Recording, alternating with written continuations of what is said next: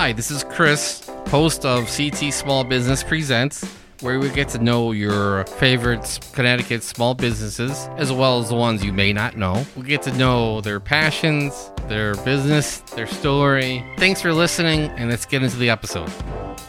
And we're live. This is Chris from CT Small Business. I have Lou from Royal Fox Studios. Hello, everybody. Lou, how are you? I'm doing good. Good. We have a guest today. We have JR of the Dover Benedict Group. That's JR, right. how are you? Good. Thanks for having me here. Thanks for coming in today. Thanks for coming out. Yeah. Appreciate I it. appreciate the invitation. So I actually have a lot of questions. Yeah, me It's too. I'm just interested in the whole Commercial real estate. commercial real estate because I know nothing about it. I kind of grew into it. So Yeah. So you've been in it most of your life then, I assume. No, not really. I'm actually a commercial flooring contractor. Oh, okay. And maybe 12 years ago, I started renovating a commercial building and really enjoyed it. Oh, wow. And I it was a 47,000 square foot building and it had been abandoned from a bank foreclosing on it. That's a big building. It was like 6 or 7 years it had been empty. So by the time I bought it, the grass in front of the building was taller than if I stood there and tried to look through it. So you renovated it, Renovated it completely. and then you bought it afterwards? I bought it first. Okay. Took a chance on it, and the whole building needed work. All the copper had been stripped out of the building. Oh, no. Nice building in Watertown Industrial Park, and Okay. so I ended up cutting it up into 7 tenant spaces. What was your original vision for the space? I as soon as I walked through the building, it was an easy building in my mind to be able to divide up, and it seems to have become one of my talents is to figure out how to take a building and divide it up into smaller tenant spaces. Okay. And so we occupy only about 20% of the building, and then the rest of it's cut up into, like I said, 7 tenants total in the complex. And from that, it just kept going. Kept saying, this isn't so bad. Let's look for another one. And So 7 initially. And is that the max tenants you could have in that commercial space? And that building, it lays out for the 7 So spaces. And how did you divide the spaces, if you don't mind me asking? Like square foot I wise? always wonder how you figure that kind of stuff out. It in is. general. It's kind of interesting. Every building's a little bit different. 47,000? 47,000 feet. Yes. And only 7 tenants? 7. Yeah. Well, we have a couple one large tenant, especially. Connecticut Wind Pump is in there. Nice. They sell pumps for wells and any kind of pump you can imagine. So tons of plumbing contractors coming in. Yeah. When they moved in, they had 3 delivery trucks. They're up to 8, I believe, right now that are out there full time delivering since they moved in. And I assume they're like nonstop. Nonstop, yeah. They're 5.5 days a week. You know, but 5 o'clock in the morning, their trucks are being loaded to go out for the day. So interesting tenant. Jeez. But like this building, you walked in and it was easy because I could see where the building had a number of additions put on it to it over the years. Right. So it was easy to say, okay, let's break off those spaces. The biggest thing when you're breaking tenant spaces up is utilities, breaking up service, electric services, metering the spaces. metering gas and electric. I would never think of anything like that at all. We're unmetered here right now. Yeah. So we're getting away like a bandit. So the landlord probably in this case pays for all your utilities as part of your rent. So he's got the risk, but in a big industrial building, you wouldn't want that risk as a landlord for sure. So and then the second part of that is bathrooms, restrooms. So the building wasn't designed to have 7 restrooms or more. Right. So right now the building ended up with I think 15 restrooms altogether. Oh wow! But it had only 5 in it.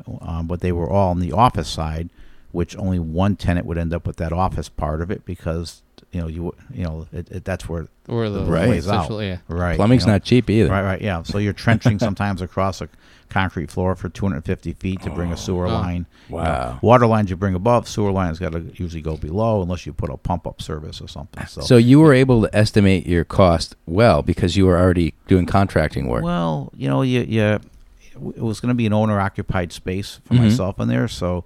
I probably was way wrong on my cost, but it worked out. I think everyone always. I bought it right because, like I said, the bank had foreclosed. They were sitting on it for a long time.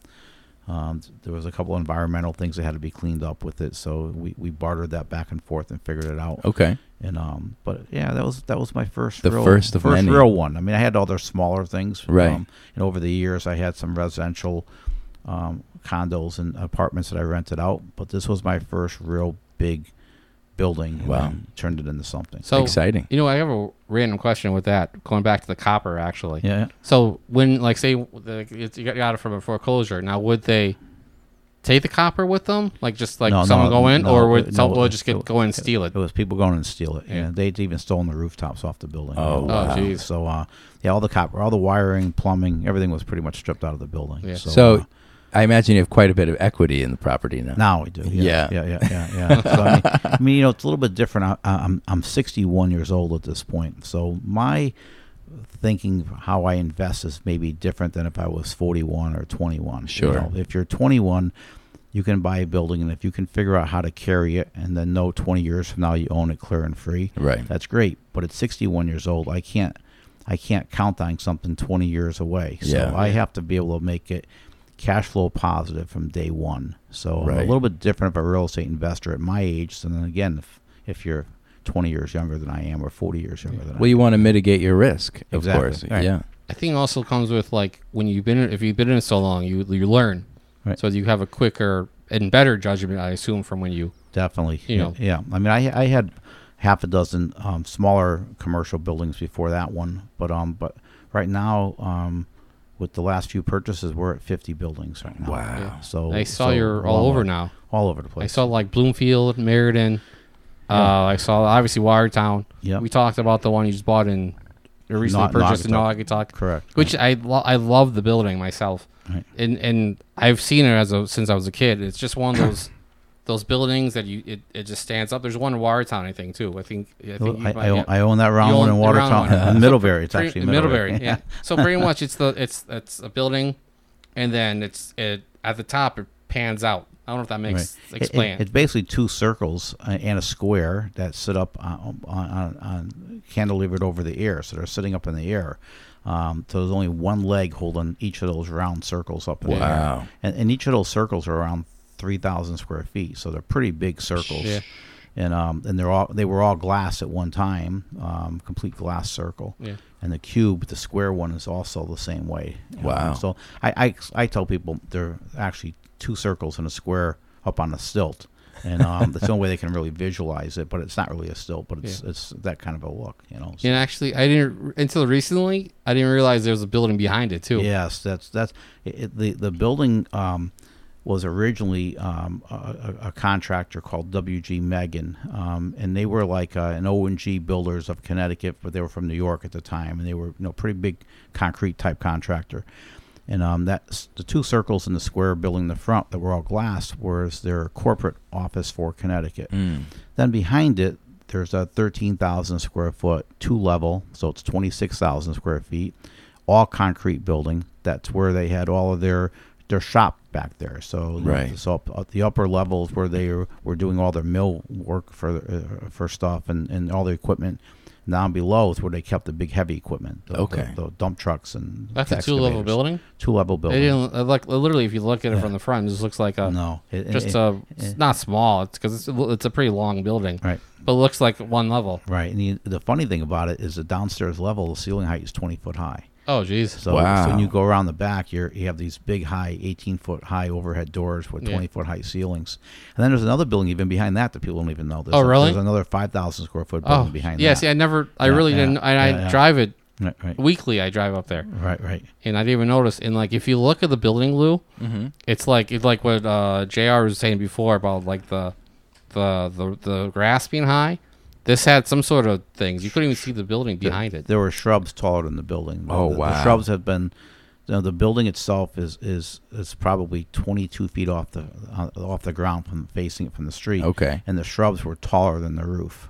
That's how long it had been abandoned for. It had been vacant for 33 years. The previous owner got into a little bit of an argument with the town, and he said, "I will show you my buildings will rot till the day I die," and that's basically what he did. What did he do? And he was just upset with the town, and so they would send him a blight letter and say your grass is more than 10 inches tall. He'd tell the guys go weed whack it down to 10 inches, and unfortunately, it sat there for a long time. So wow. So I took a big risk. It was at this point here the big building in the back that you're describing. Yeah. I've already done the roof on the building. We've demoed everything inside. It was all office. It had been converted to office space at one point because Schweppes. Ginger ale? Yeah, Schweppes Ginger Ale had leased it, and they were the last tenant in the building. And whatever desk that we found in the building that had a phone book on it, they were all 1989. That's how I know it was 33 years. Oh, yeah. But I found about 20 phone books Jeez. and 20 desks that had been left in the space. So, not that anybody has a phone book anymore. I was going to say, I forgot phone books even existed, to be honest with you. Yeah, but in 1989, that was the only way you'd find somebody in the yellow pages to call if you needed to call a business. And so anyway, we demoed the entire interior of the building, and the building is just a solid building. The whole building is concrete. Yep. I mean, you're talking, it's built like a bridge. So, Yeah. I mean, when you go downstairs and look up at that 20-foot high ceiling, there's giant concrete structure of beams in there. Looks like you're underneath a bridge. I'd love to see it. Yeah. Yeah, it's really cool building. Now, when you put, like, say, heat or air conditioning in it, does that affect it more? I don't know if that makes sense. Well, the plans right now show us cutting the upper space into 5 tenant spaces and the lower space into 4 tenant spaces, and so it's going to end up with 9 different heating and air conditioning type systems. Depends on what the tenant uses are. The permit process for the inside is going to take a long time. There's a lot of engineering requirements that the town's looking for. The outside work from the planning wetlands has all been approved. There was matter of fact, last evening we had the whole site plan approval for. So all the outside work is being done right now. Great. The windows were ordered for the building. They were over $100,000 just to replace the windows in that back building. Yeah, they're pretty big windows. I bet. Right. They're gigantic. I mean, that front circular building, the price on the windows for that is $250,000. Oh, jeez. So that's next year's plan. We're focusing on that big back building for now because it's the easiest one to rent out. Yeah. And then we'll figure out what to do with the ones in the front. Yeah, I can't wait till you actually when you're finished with that. I'm excited to see what it looks like. Yeah, it's definitely going to be one of those projects that I'll be very proud of when it's done. Oh, I'm sure. Yeah. So I finished an old historic firehouse in Torrington a couple of years ago. Oh, I have a microbrewery in there. Oh, which one is it? It's called Bad Dog. Okay, I have to go visit that one. Yeah, so it's a big building. It's 12,000 square foot building. Yeah. And so they have their main brewery on the first floor with a whole bunch of dining space, and then upstairs is a bunch of private rooms and another big open space. They're doing pretty well. They've been open about a year and a half. They opened up right in the middle of COVID. Wow! But we'd been working on the building for a year and a half before that. Yeah. I've owned it for over 20 years. Oh, have you? It was an interesting project. The city had built a new firehouse, which is more than 20 years old at this point, next door, and they made a deal with the fire department to lease the old firehouse to turn it into a firehouse museum. Oh, wow. And after about 10 years, they had collected a lot of artifacts and a lot of equipment and so forth, but they hadn't really worked on the building, and the building was starting to really fall into major disrepair. It was so bad that if you stood inside, it rained more inside than outside. Oh, jeez. Okay? And so it's people know I spent really nothing buying it from the city. They were at the point that they had no choice. They were either going to knock it down or sell it for almost nothing, right? Because their charter doesn't permit them to keep a building on their books that they're not utilizing. And but it took me a long time to find the right tenant to go into it. So right after I bought it, I did the roof over, and there was some major facade work, but by the time I got done, I spent $1.2 million renovating the building. Wow! So I don't even ask you where you got it from. Yeah, it was a little bit at a time, let me tell you. But once we got the right tenant in place, there was no turning back.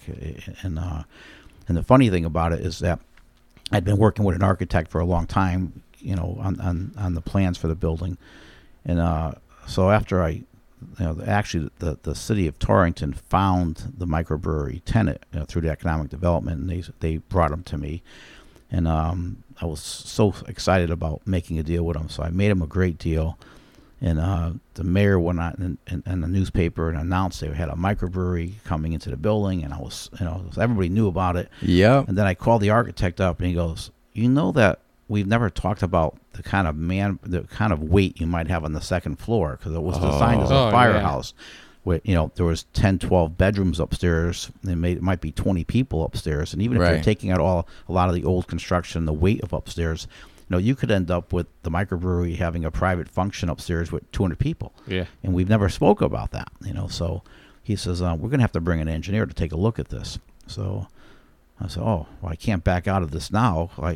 Everybody in the world knows we got a microbrewery coming in. I am finally going to renovate the rest of this. And so the engineer comes out and he goes, I think we got to add some steel in. Well, the steel package was $250,000 and added 6 months to the construction of the project. So the owners of the Bad Dog microbrewery committed to hang in there with the duration of the time, not knowing COVID was going to add more to that. But that's why the cost ended up being so skyrocketing. And at that point, I had no choice. So I will not make money in that building for a long time. But I have a great tenant. It's an unbelievable building. You walk in. They still have an old fire truck that's been polished up that's inside the microbrewery. Really? So if you walk in there, the first floor was designed to hold fire trucks. The second floor wasn't designed to hold 200 people, but now it can.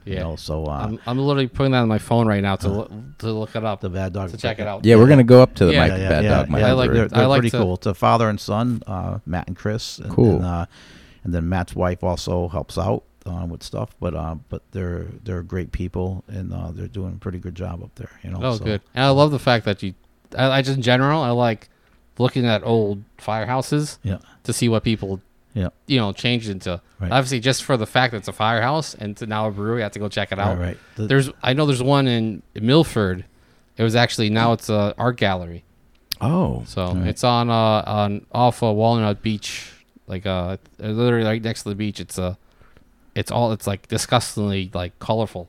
I like colors. Yeah, so I love like it's like this. So it's like bright red, bright yellow, and it's just like you go walk in. It's got a little stage, and like you just it holds like all these like arts events.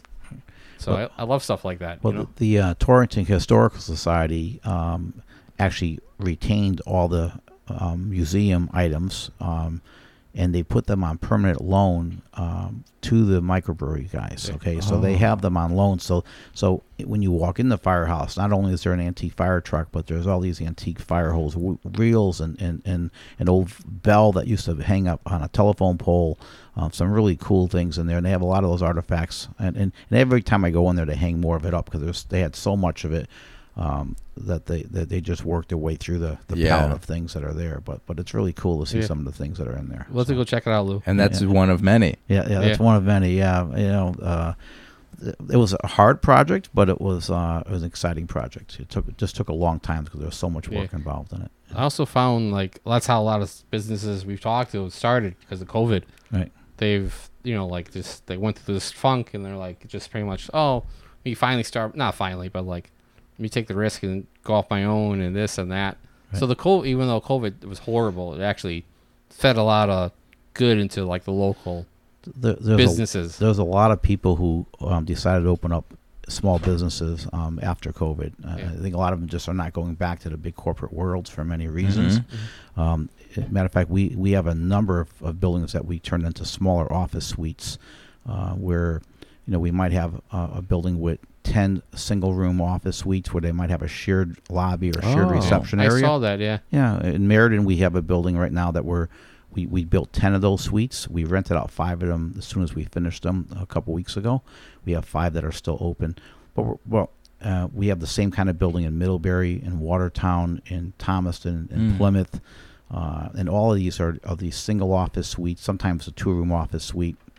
And they're paying, $500, $600, $700 a month, depends on how big the suite is. Wow, that's a great deal. Yeah, it includes their utilities, includes their Wi-Fi. Wow. They have a common, reception seating area, but they have a private suite, so their office is private. Sometimes there's common bathrooms.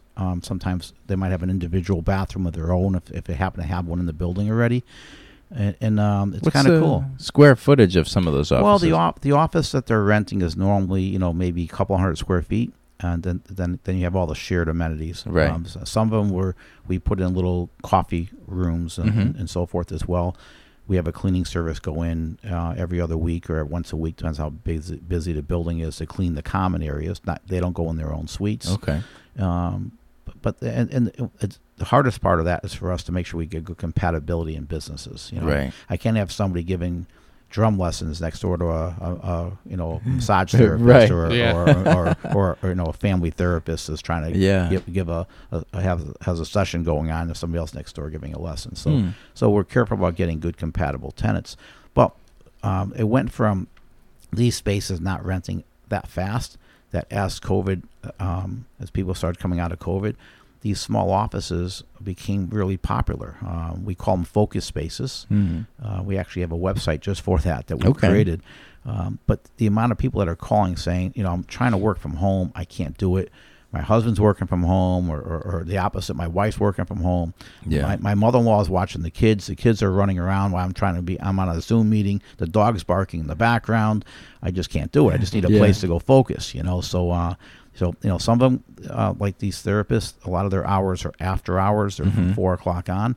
So, even if they're home during the day, but the kids get home from school, they can't really be doing having a mental health therapist session with a client, even on Zoom, with their kids running around. So we rent a lot of those spaces like that. So that's some of the buildings that we've purchased and converted. But COVID actually, I think, has caused that market to really open up to something different. You know?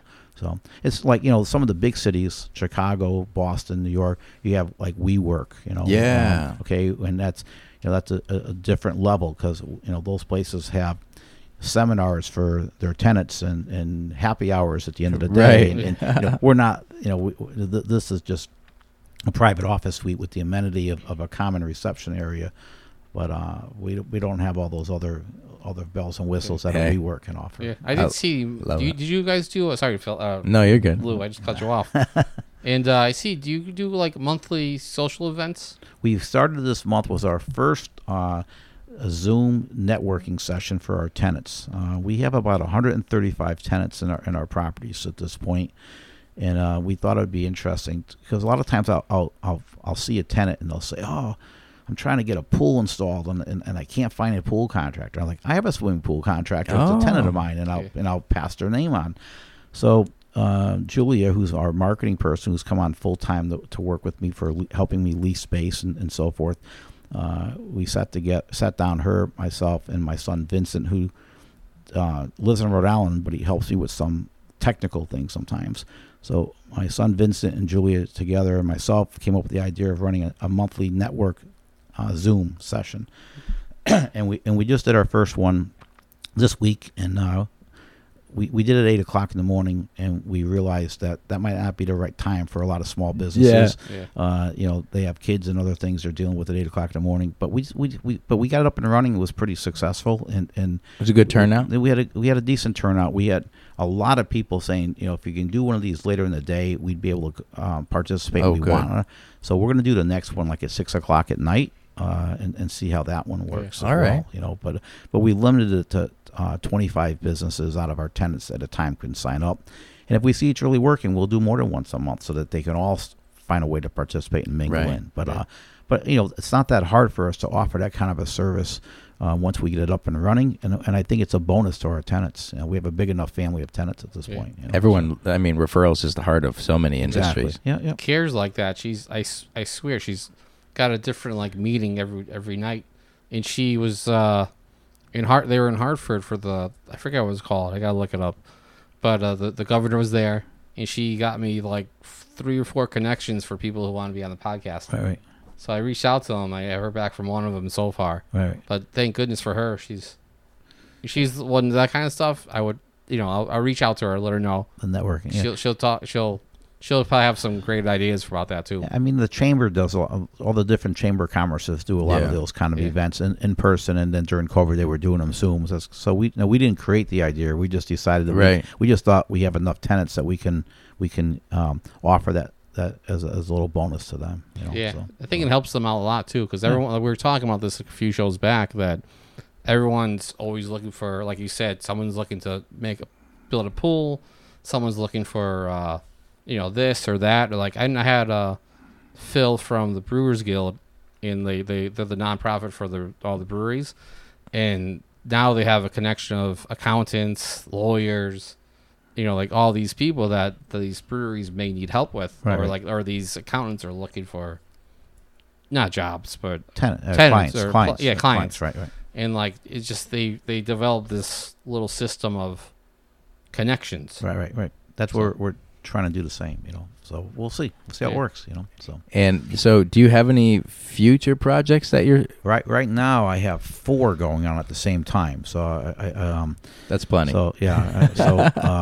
In Manchester, bought an office building. It's a smaller building. It's about 12,000 square feet, and it was occupied by an accounting firm that retired. And when they sold and retired, another accounting firm that bought them already had their own facility, so all their staff moved, and this building basically went from 80% being occupied by the accounting firm and some smaller tenants in it to being almost vacant.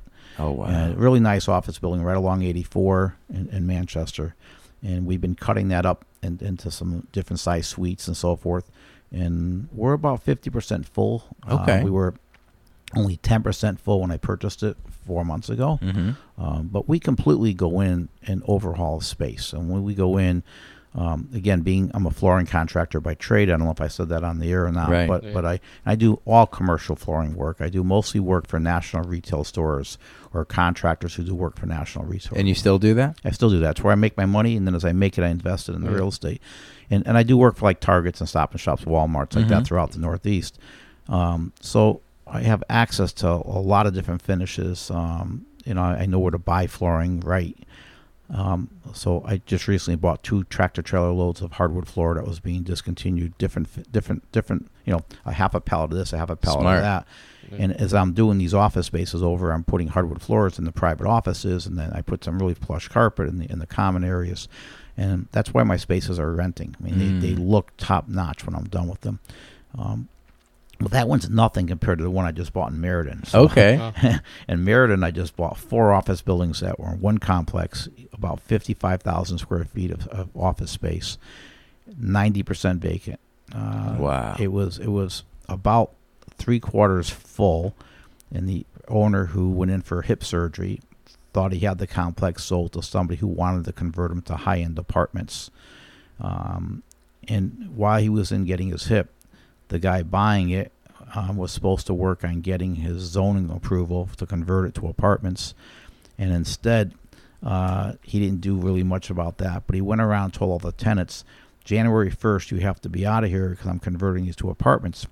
And the guy that owned it really didn't have signed leases at this point. People been there forever, and he just kind of had a good personality with people, and they just kept going and going.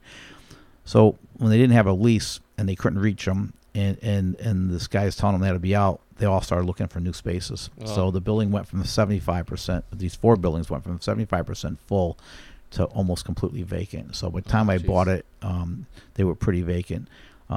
They were out of date, out of style. I mean, just, tenants were in there for a long time.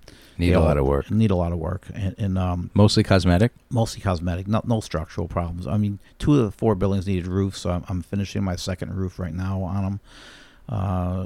But their heating systems, 2 of them were brand new. They were new rooftop units that were put in. The other 2 were geothermal systems, and they're still operating pretty good. And mechanicals were already split up to tenant spaces. But so right now I'm almost 95% full in 1 building out of the 4. Okay. And that building was completely vacant when I purchased it. So out of the 4. So I'm 25% of my way through the complex at this point. And I have some other tenants in some of the other buildings. I just rented to a church. They took 8,000 square feet in one of the buildings. So you work hard, JR. Yeah. It sounds like you're like nonstop. Honestly, I couldn't do this without my wife. My wife's a little younger than I am, and she's out in the field every day. So wow. So I go out to the job sites in the morning, and I'll start off the manpower or to meet the subs or whatever, and I get them started on the jobs, and then after she drops my son off at school. We have a 10-year-old, so I started life over again at old age. That's all good. Yeah. Keeps you young. Yeah, it does. He keeps me moving. And but she'll go out to the jobs all day long, and she'll go from one building to the next and check on the guys. And wow. And she's out there pushing a broom and dragging stuff across the room. And I tell everybody when I hire them, if they're in the construction side of it, her name is Lucy Ann. We call her Lou. I said, if Lou gets hurt, you're fired. Okay, so your job for number one is to make sure my wife does not get hurt. I'm going to tell you how she is too. She'll say to you, "Hey, can you move this for me?" And if you don't move it like now, she will move it herself. Okay, wow. So they find that out real fast that she's that kind of a worker out there. And she's got this long hair. She came home one day with yellow and red paint in her hair, and I said, "Lou, what did you do today?" And she said, "Well, you give me that kid. He's so slow. He's supposed to be painting the sprinkler pipe in this warehouse in red and the gas pipe painted yellow." And she said he only did one side of the whole. It's 4 sides of the building. Obviously, he did one pipe on one side between 7 o'clock and 12. Oh boy! So she said after lunch, I went up on the lift, 20 feet up in the air. She's got a yellow paintbrush in her hand and a red paintbrush in his hand, and they did all the pipes in that whole warehouse by the time they got home. Of course, she had lots of paint got splattered in her hair. Yeah. She was in the shower for an hour scrubbing That's the paint funny. out Trying of to her get it hair. off, yeah. But if she knows it has to get done, she'll make sure it gets done. Wow. So without her, I couldn't do what I do at this point. I'm sure, yeah. So. Yeah, it sounds like both of you are nonstop. She is, You're both constantly. Yeah, she's a immigrant from Brazil. Moved here when she was really young.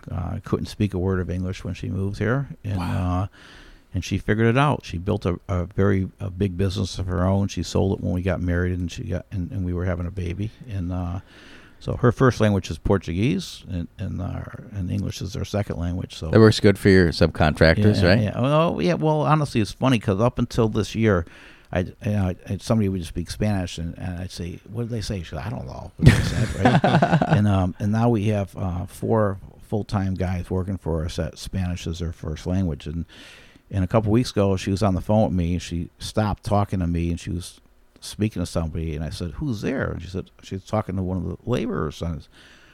I said, "He understands Portuguese?" She said, "No, I'm speaking Spanish to him." I said, "Since when?" She goes, "I don't know, I started to figure it out." Yeah. So it's not really all that different, she said, but I couldn't figure it out before. But after you're with people long enough, and so she's made the leap now. So now she speaks Spanish as well. So I work in an ophthalmology office in Waterbury, and there's a lot of Spanish-speaking people, and I feel bad, so I actually want to learn it to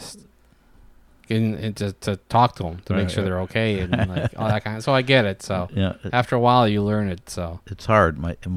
We've been together 12 years at this point, and I know maybe 25 Portuguese words, and I can't put a sentence together because none of them together would make a sentence. No, But my 10-year-old speaks perfect Portuguese. Oh wow!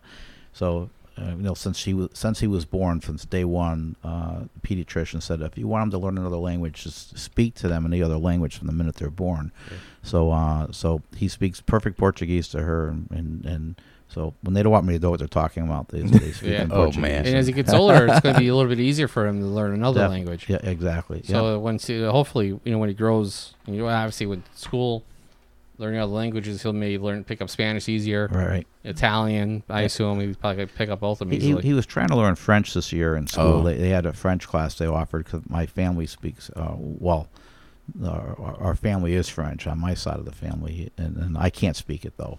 So it was different. In our time, my parents were brought up where they had to speak French in their house, so they didn't want to put that pressure on my sisters and I, so we didn't learn it, and then we regret it now,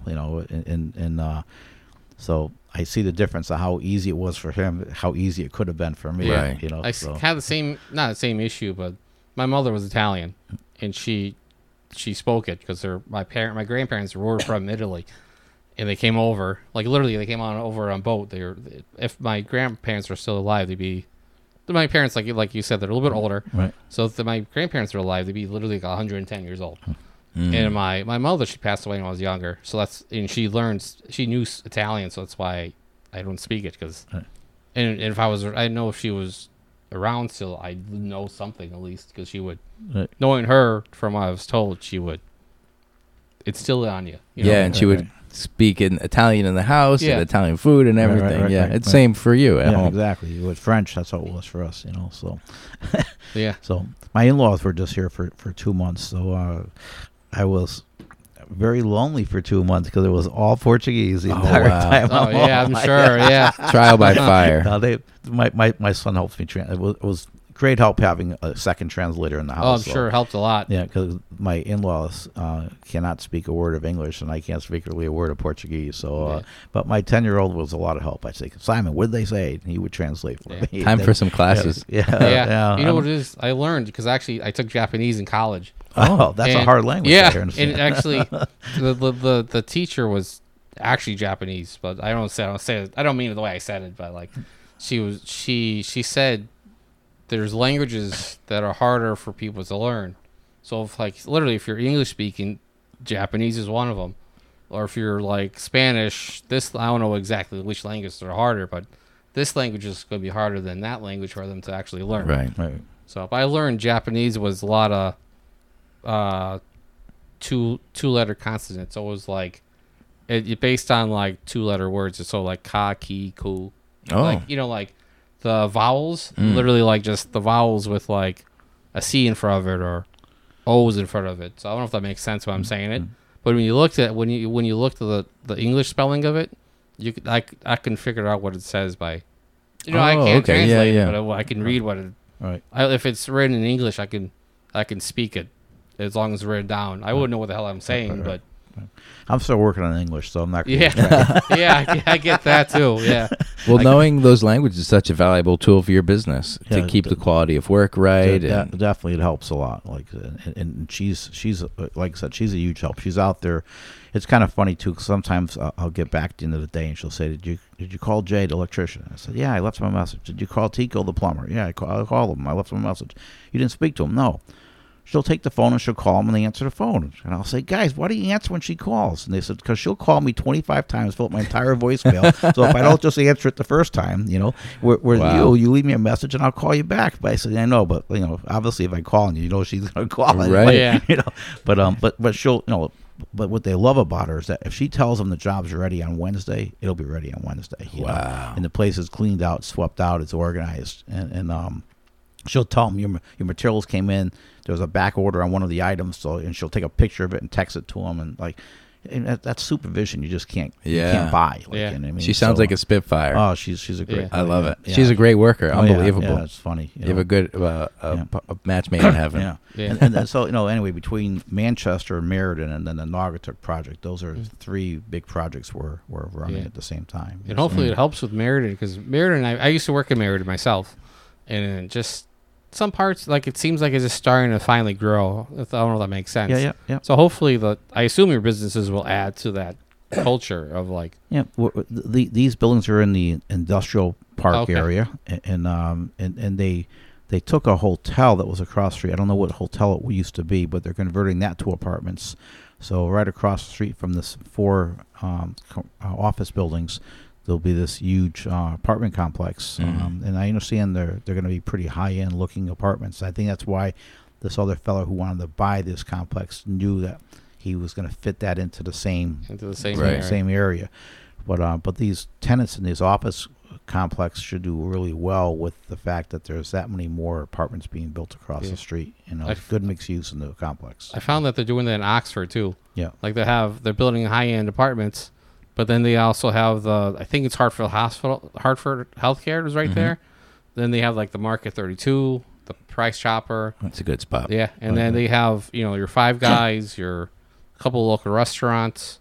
They have the Quarry Walk now, which is a bunch of just locally owned stores, shops, and restaurants. And just once they finish with those apartments, you can tell it's going to be nonstop, daily. It's constantly it's going to be busy. Yeah. So. Yep. So anyway, commercial real estate, it's been fun. It's interesting.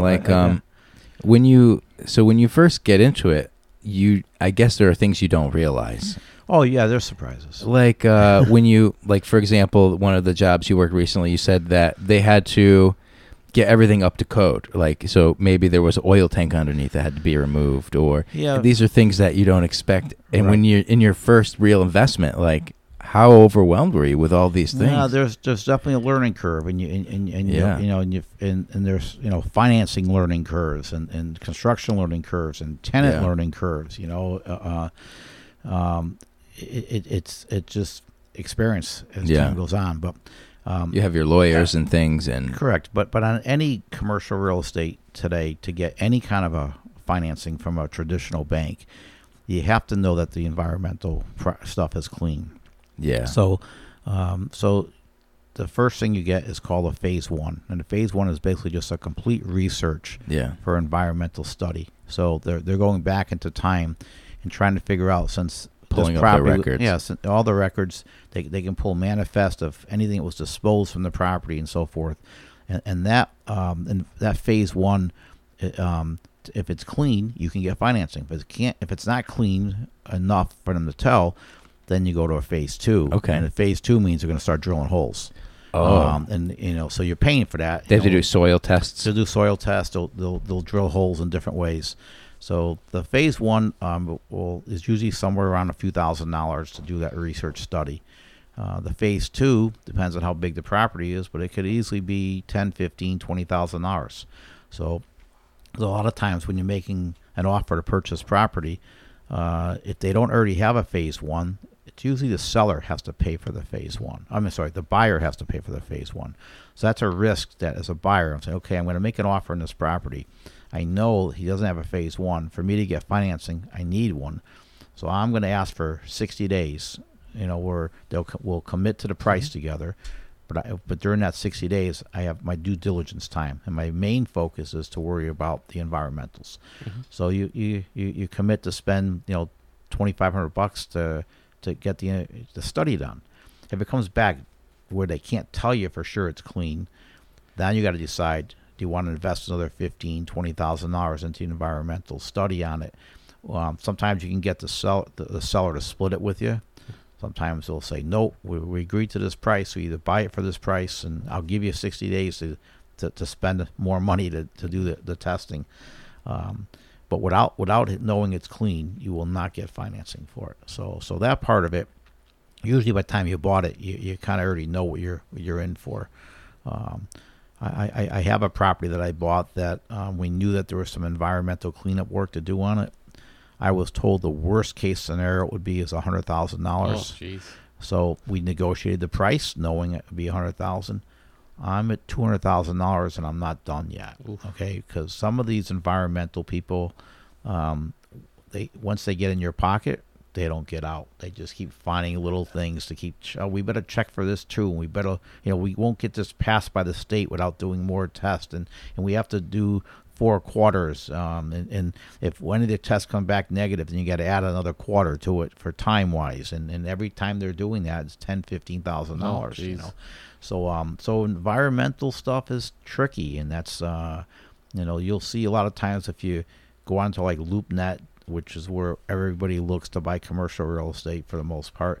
A lot of times right on there it'll tell you have a phase one, have a positive phase one already, or we're 3/4 of the way through the cleanup process of after a phase two was done, and so that's the environmental part is the first thing you have to look at on every commercial property. I don't care how clean it looks. You're not worried about how clean the building looks. You're worried about how clean the dirt is below it. Yeah, exactly. See, I would never think about that. In general. Yeah. There was actually, and I live in Waterbury. There's actually a building that's been there forever, and someone started knocking down to build something on it, and the city stopped them because, like you said, it was, I guess the dirt was contaminated. Yeah, right. So and it's been sitting literally since I've been a kid. Nothing's been done to it. Yeah, exactly. Because somebody's going to have to take that dirt. It's got to be sent out someplace to have it filtered out. Mm-hmm. And you got to keep digging till you get it clean. Or you got to put in these monitors to keep tracking the underground soil and the water table below it and so forth. And it gets expensive. Yeah. But that's the first thing you have to look at in any commercial property. And then hopefully the rest of it you start to figure out if the structure looks solid. And then try to analyze your costs. Your biggest cost in almost any building is the mechanicals. New heating and air conditioning systems are expensive. New plumbing services are expensive. Dividing up those services is expensive. and that's usually your biggest challenge in a building. The rest of the stuff, cosmetic stuff, it depends on what your tenants are. Yeah. You know, so how do you decide on what property? Like say even like geographically, even both. In general. I live in Middlebury, so a lot of my properties are in that surrounding area. Yeah. Although we've branched out. We have a property in Newington. We have one in Bloomfield. We have now Meriden. We have Manchester. I have something under contract in Vernon right now. So I'm branching out a little bit because the real estate market's hot right now, and there's not a lot of stuff for sale. The inventory is low, and a lot of the inventory that's out there right now that's for sale has environmental problems with it. That's why it's still sitting there, because the investors are starving right now to find inventory. But I'm kind of an addict. I mean, I'm watching TV at night with my laptop open, and I'm searching through LoopNet to see if anything new has popped up. We've developed our own in-house manpower for a lot of the renovation stuff, and I have to make sure I have work for them at all times. Yeah. So in a lot of the cases in the buildings, we'll get the building ready, except for maybe totally finishing the finishes on it. So we might have it painted, but we're not putting the flooring down. Because I don't know if I'm going to rent that office to somebody who wants to be a massage therapist or an esthetician, and they want vinyl on that floor. Yeah. Or I'm going to rent it to a mental health therapist who wants quietness, and they want carpet instead. So we get to a point that a building is ready, except for the finishes on it. We're not sure if somebody might want to move a wall or add a room into it. So I have to keep our manpower moving forward onto a project. And then when we get a tenant someplace, we stop everything on a building that's not rented to go jump on the space to get it ready for a tenant to move in. So a lot of times I'm looking for buildings, knowing that I have to make sure I keep projects ahead of them to keep them working at all times. Because once you develop your crew, you don't want to lose them. And if you don't keep them working, they're gonna jump ship on you. So that's an added pressure that Lou and I have now. Is that we're always worried about making sure we keep our in-house painters, our drywall guy going, or we have an in-house electrician that does a lot of our smaller stuff, and we have to make sure we have work for that crew at all times. Yeah, I don't think people realize you're responsible for so many jobs besides their tenants. Exactly, but the choices that we're looking at is we're trying to buy a property that we know we can make cash flow positive, and that's my, for me, that's our investment method is to be cash flow positive at all times. I mean, most people want to be cash flow positive, but they can, in a lot of cases, live with longer duration to get to that. In our case, I can't because of my age, the way I look at it. So I'm buying a property for $30 a square foot. I'm going to invest another $25, $30 a square foot to renovate it. I don't care at the end of the day if it's worth $100, because I'm not going to take a mortgage and leverage it out, because I want to have the income off of it, the passive income stream. Other people invest and they want to buy it for $30, spend $30 on it. Same way, when it's worth $100, they want to get a mortgage on it that's 90 cents out of the dollar and pull all the cash out of it. And it's like getting a free loan, because you don't pay income tax on the money that you borrow. You pay income tax only on your income. So if you borrowed an extra $300,000, that's like getting a free paycheck without having to pay taxes on that. It's not income. But I don't want to pull that $300,000 out now. I want to be able to make an income off of it every single month. Yeah. And so I'm a little bit different of an investor than maybe a 20-year-old investor would be. I think you're probably at the point where you shouldn't have to do it. Yeah, right. You should just do what you have to do and just. Yeah. I can see your point from it too. Right. So. Yeah, like I said, everybody has their own method. There's investment advisors who preach to you, leverage everything out of it, pull all your cash out of it, and but I don't want to have that. I don't want to leave that big debt to my wife and to my family later on. So it's everybody has their own way of getting there. So this one's working for us, and we're growing with it. And we're having a lot of fun doing it. I have a question for you. Okay. So one day all your investments come to an end, what will you do with your enterprise? Well, it'll end up in a trust, Okay. for my kids and my wife, and it's very important that my wife is involved. I have 3 older kids. I talked about my 10-year-old. Yeah, But yeah. I have 3 older kids and 4 grandchildren. So I have a daughter that's turning 40 next week. Oh, wow. Or a couple weeks, I should say. Congratulations. And I have another daughter who's 38. I have a son that's in 30. Well, I'm going to screw this up. I think he's 33 right now. I won't tell him you said that. And so I have 3 older kids, and like I said, 4 grandchildren. And so at some point when I'm not here, this will end up in a trust. My wife will manage it. She knows the properties inside out. Oh, yeah. May decide to sell some of the pieces off, but there'll be my intention is to have enough income generated from it that they can hire a property manager to manage it and still pull the income off of it. A lot of people dream to be in the position that you're in. Took a long time though. Yeah. I've been peddling flooring since not that many years after I got out of high school. So I was brought up selling Electrolux vacuum cleaners door to door. So honestly, I was vacuum salesman. I was selling vacuums at 12 years old. Wow. Oh, geez. It's kind of funny. My dad was one of 6 brothers, and did not finish high school. Mm-hmm. Went in the Army very young. I think he was 17 when he joined the Army back then. Wow. And he had a cleft palate, so if you don't know what that is, but he basically had no roof inside of his mouth. So his nickname was Tweety. And the funny thing about it is that I grew up with my dad, obviously, but I had no idea that he really spoke funny. I thought they called him Tweety because he was the smaller of the 6 brothers. Oh, like Tweety the bird. Yeah, exactly. Yeah. And then when I was in my 20s, my dad was making a presentation in front of 200 people. And he stood up in front of 200 people and he said, I just want everybody in the room to know that I don't talk funny, you hear funny. And everybody laughed.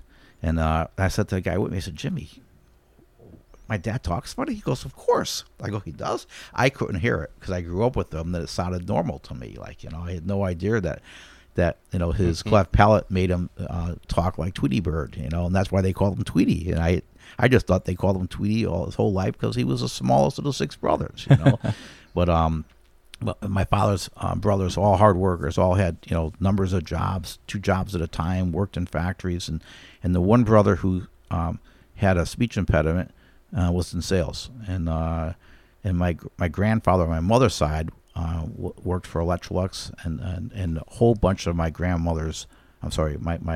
mother's uncles were all Electrolux salespersons. Their cousins were Electrolux salesperson. So they recruited my father in, and so my father was an Electrolux manager, and when I was like 12, he would bring me to work, and I'd sit there while they would have a sales training class every Saturday morning, and they would basically role play, So one of you would play a salesman, and one of you would play a housewife, because back then there were housewives. Yeah, the customer, essentially, right? Well, back then, women didn't work; they were home, and they were called housewives back then. And so, if you went knocking on doors, you would find 8 out of 10 housewives would answer the door. And so they would role play, and I'd sit there in the room. And so at 12 years old, I was learning sales. Wow! And, a family of salesmen. And then. So then one of the salesmen said, why don't you come out with me on the road, see if you can get me in the houses, So because you were probably a charming young child. A 12-year-old kid, every 12-year-old kid's a cute kid at 12 years old, So, and back then the odds were if you were a salesman for Electrolux and you got into 3 houses and you showed the vacuum 3 times, their odds were you'd sell it 1 out of 3 times. Those are great sales odds. It was a good vacuum, and if you knew how to show it the right way, you would sell it. So they brought me out there and they said, for every house you get me in, I'll give you $5, right? And $5. Now, a lot. We're talking, let's see, 12 years old. That means it was 1973, okay, for me. And so in 1973, I'm knocking on these doors, and I tell somebody, listen, if you let me in to vacuum your carpet, you get to see this new vacuum. You fill out a survey card. Electrolux pays me $5. I want to go to private high school next year. I'm trying to save up money for it. And I'll vacuum your carpet. I'll be out of here in 10 minutes, and you just got to fill out the survey card. So they'd let me in. I'd start vacuuming, and then the sales guy would knock at the door and say, "Is there a young lad in here? I'm a supervisor. Is he doing a good, thorough job vacuuming your carpet?" And then he would come in, and the next thing you know, I'd be sitting on the sofa watching him try to sell a vacuum. Wow. And there's your $5. There's my $5. And then they started bidding for me. The guys were like, "I want to take Norm Jr." My real name's Norman, so they call me Jr. Norm Jr. So they'd say, "I want to take Norm Jr. with me," because I was getting him in these houses. So one of them said, "I'll give you a third of my commission if I sell one." And that was like, back then the commission was like $125. Wow. I'd make $40 if this guy at could 12? sell it. Yeah, at 12. You're rich. Yeah. So that's how I learned sales. Wow. So in That's crazy. 1979, I graduated high school, and I have it hanging in my office. On December 10th, my pay stub showed that I made $49,000 that year selling vacuum cleaners. Wow. So you got to figure that I worked 6 months part-time because I didn't graduate high school till almost, June. Right. So by December of that year, I had made $49,000. So that'd be equal to $200,000 today selling vacuums. My father, wow. My father used to always say, what he used to tell me, he used to always say that he used to get paid $75 a week. He said if he made $100 a week, they'd be rich. Yeah. And he's 80 right now, so just back, like you were saying, in the day. Right, back, when he had to be 18 by the time he was 1963, 64. Right. So yeah, well, that's where I learned sales, though. You must know a lot about human psychology. Yeah. Well, you common rejections. Well, you have to be able to learn how to react to people's objections and overcome the objection and try to close the sale and demonstrate value. Building value is one of the things you learn. And that's it came natural, because I've been watching it since I was a little kid. So you've pretty much been working since you were 12 years old. Always, yeah. I had nonstop three paper routes as a kid. Morning, afternoon, Sunday paper routes. Ride your bike around? Oh no! I had on Sunday mornings. I had 4 shopping carriages that I would fill with the papers. You had, in those days, you had to put the comics had all the advertisements. And you had to insert them into the paper. They came in 2 bundles. Yeah. Okay. And I had enough papers on my Sunday morning route that I filled up 4 shopping carts. And I would fill up the papers in each cart, push them to a separate corner in the neighborhood, then do the neighborhood, and then go back at the end and push all my 4 shopping carts back home. And so that was my Sunday morning. I had about 135 customers on Sunday. Wow. You ever get tips during the holidays? holidays? Yeah, they tipped you. And back then you had to go collect the money, though. It was the big pain in the neck part. Right. Yeah. You You're like a tax paper, collector. then you had to go back and collect all the paper money, and people weren't home, and it's just. But hey, it's what you learn. You learn that you didn't make any money till you collected it. So that's another valuable lesson that you don't realize you're learning. You can sell anything, but if you don't collect for it, you didn't sell it really. Yeah. That's a good point. If you had shopping carts, you probably did a lot of walking then. A lot of walking back then. Sounds like, especially 134 houses. Yeah. I was skinny. I was a skinny kid back then. Yeah, definitely. Got that right. But, cool. I feel that one. Yeah, but to me, sales is that was my way of doing things. Yeah. So, but brilliant. Yeah, most of my in those days in the late 70s, not everybody went to college like today. Right. So it was a choice of some people if they were going to try to be a doctor or a lawyer or an engineer. College was important. But the percentage of people going to college in 1979, I've never looked it up, but I'm going to guess by remembering my classmates, it was probably 50-50. Wow. Okay? But by the time my sister, who's 2 years younger than me, graduated high school, it went from 50% to like 75%. It skyrocketed. It was just a big difference, So I chose not to go to college.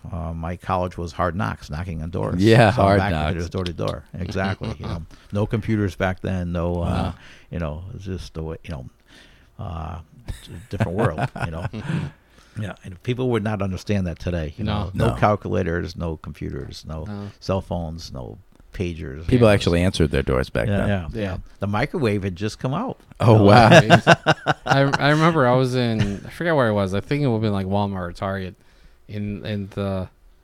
I gave a whatever amount, and the person put in, say if it was like $10, they put $20 in whatever.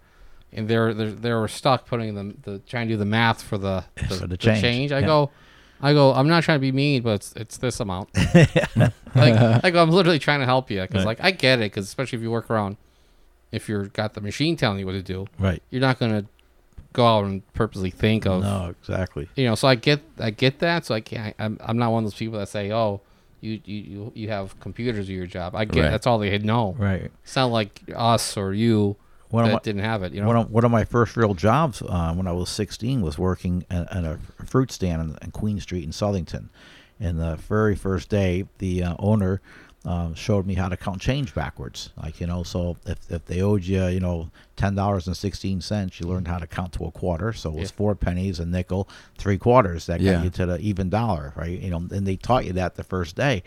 And, the register back then was you put the 10.16 in the register and pull the keys down. The old school.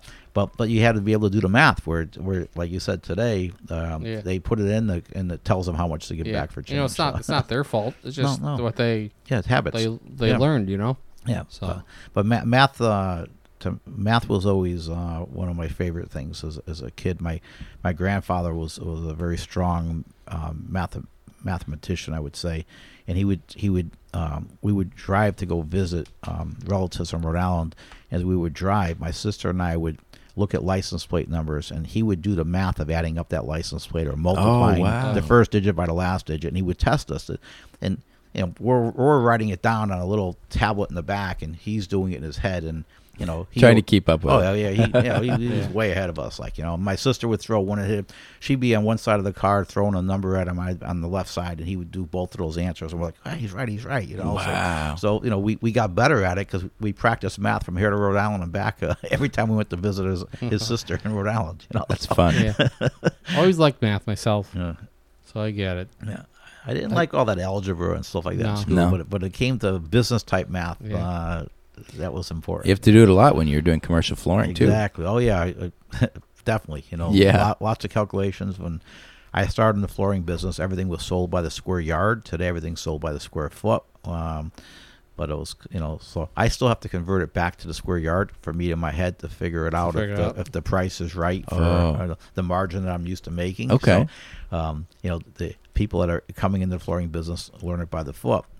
So, and everything is sold wholesale today by the foot, where 15 years ago, all sheet goods and carpet was sold by the yard. So I'm still doing the math backwards and saying, okay, what's my margin? $4 a yard? I can't do that for $4 a yard. Now I got to go back to square foot to figure it out. But it's just kind of funny how industries even change. Wow. Yeah. So that's crazy.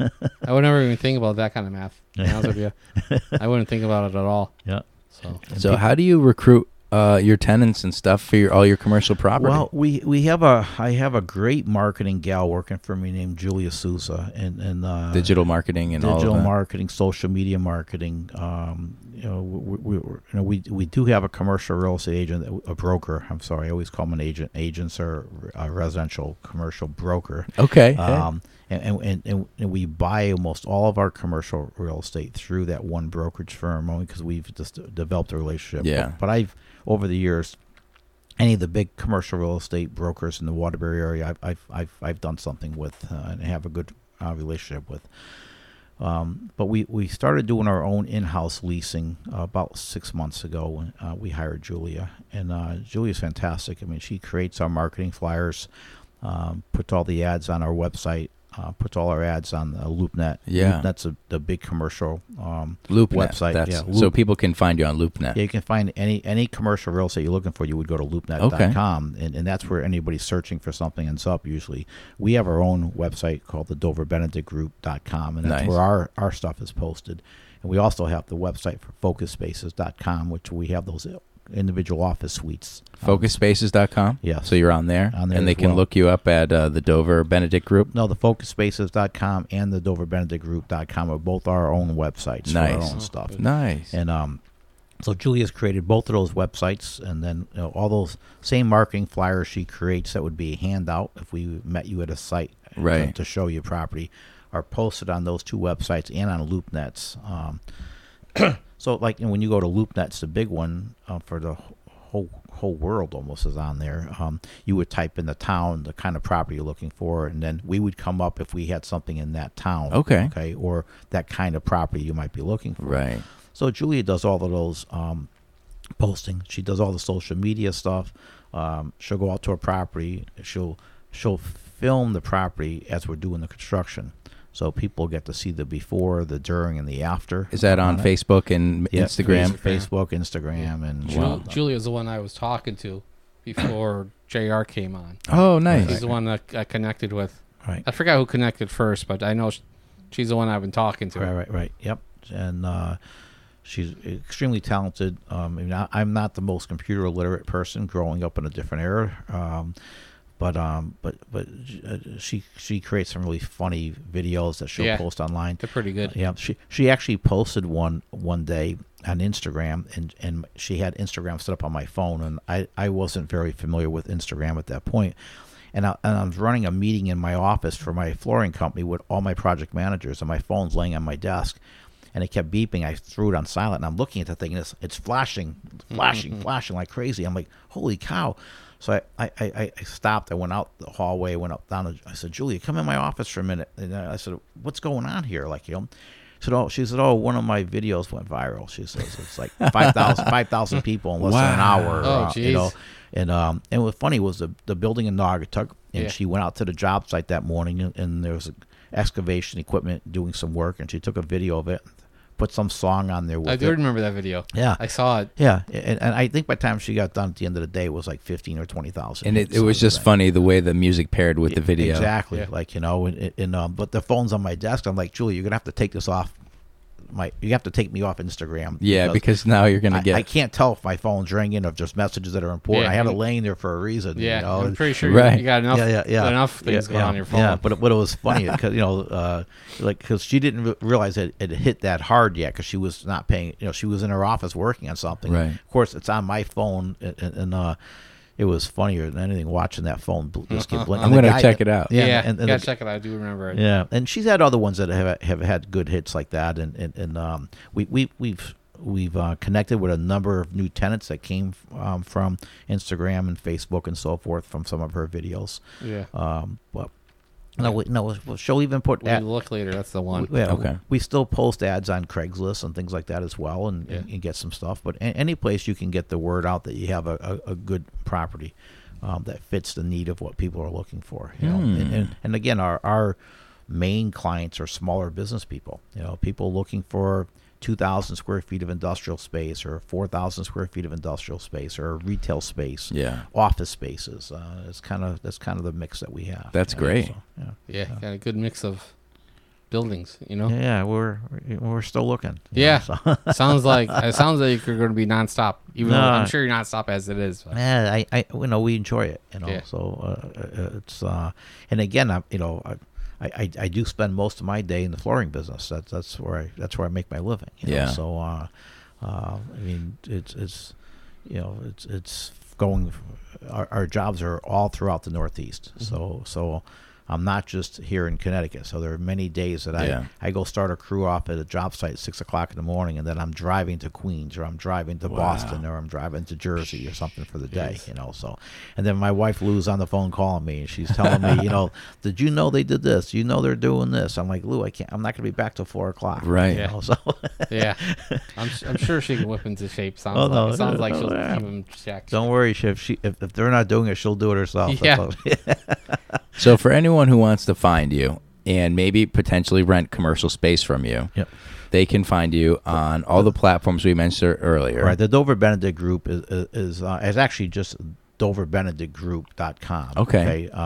The company is called the Dover Benedict Group, but the website is DoverBenedictGroup.com. Awesome. And you can go on there and see a lot of the photographs of our jobs or properties that we're in the middle of renovating or completed already. But you'll find us there for sure. And if you're ever searching LoopNet and you see Dover Benedict come up, that's us. And nice. You'll find something that we have for sure. Cool. But we have tenants that'll call us, or prospective tenants, and say, "I'm looking for a space like this, and we don't have it."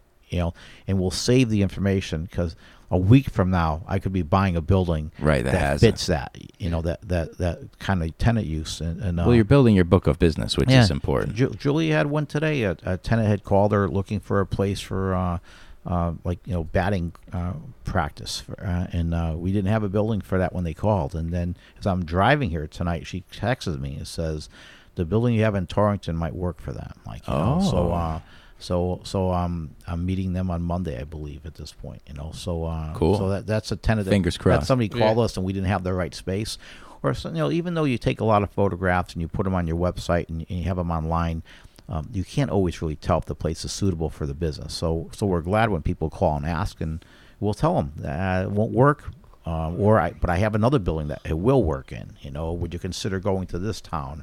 Because not everybody has to be in the town that they start off thinking about. They might have some flexibility, geography-wise, if it's close enough, and so forth.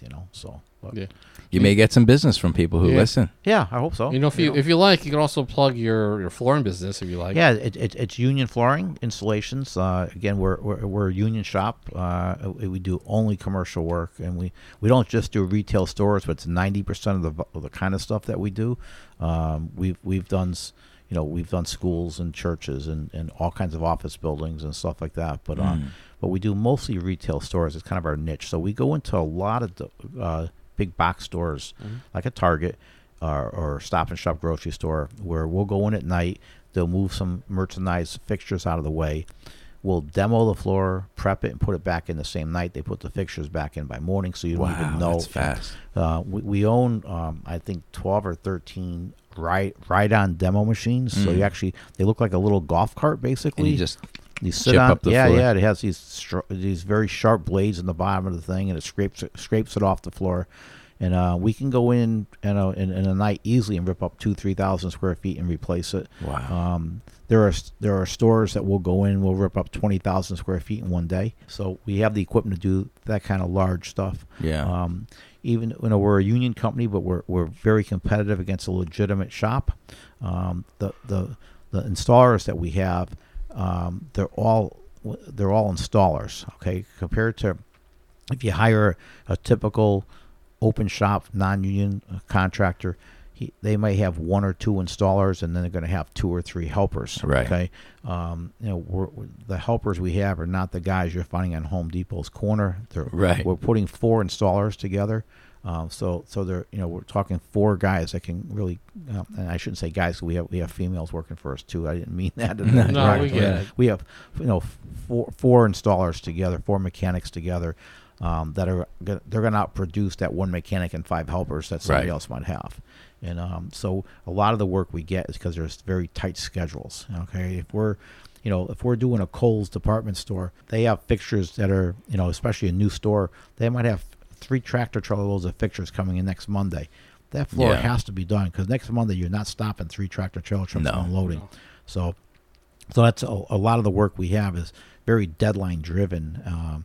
So Union Flooring Installations, you'll find us online as well. And if you have a commercial job of any kind, I don't care how small it is, we can help you with it. We're competitive and we do great work. So, cool. Yeah, sounds good to me. Okay. I wish I had a building to give you work, but I love this building. This building was come in. Yeah, Maybe one day it'll be for sale and you can buy it. I was walking through here and saying, "Wow, this is really a cool building." Where they I was actually surprised you found it, because no one, like, I forget to tell you where it is, and no one. They're always lost before I came through the corridor and walked around. And I was a little early, but what was interesting is how they split up the building with some really cool tenant mix in here. So this would be one of my kind of buildings that I would buy. So. Really? Oh, cool. Yeah. Lou's been here for about 4 years, right? Now, yeah. Okay. There's a lot. Well, how many people are here? Like 40 or 50. Like 40 or 50 businesses are in this building. Right. So it's like it's packed. I didn't even know there's that many businesses in here. Yeah. You have to come back. I'll give you a tour sometime. I did the school there's a school up the hill here. I forgot the name of the school. Oh yeah, Perry Hill. Perry Hill. Yes. Yeah. I did all the florists in that school. Oh no way. I'm trying to think how long ago. It was probably 10 years ago or something. I remember when they renovated. Right. And we self-leveled the entire school and then did all the flooring. Some nice pattern work. It wasn't just plain vinyl flooring in there. They did all kinds of pattern work throughout the whole school. It's very beautiful now. Yeah, it was a good school. I'll think of you every time I go there. Yeah, I did that I want to go check it out, just see what the flooring's like now. Yeah, well, like I said, it's probably been 10 years since we did it, but I'm sure it looks pretty good. Yeah. Cool. Well, thanks for coming in. Okay. We really appreciate I you. appreciate the invitation. And we have to have a second podcast with you just to talk about your life. Yeah, I could always find subjects to talk about. Yeah, great stories. Yeah, really. definitely All right. do. All right, thanks very much, guys. Thanks, JR. You're welcome.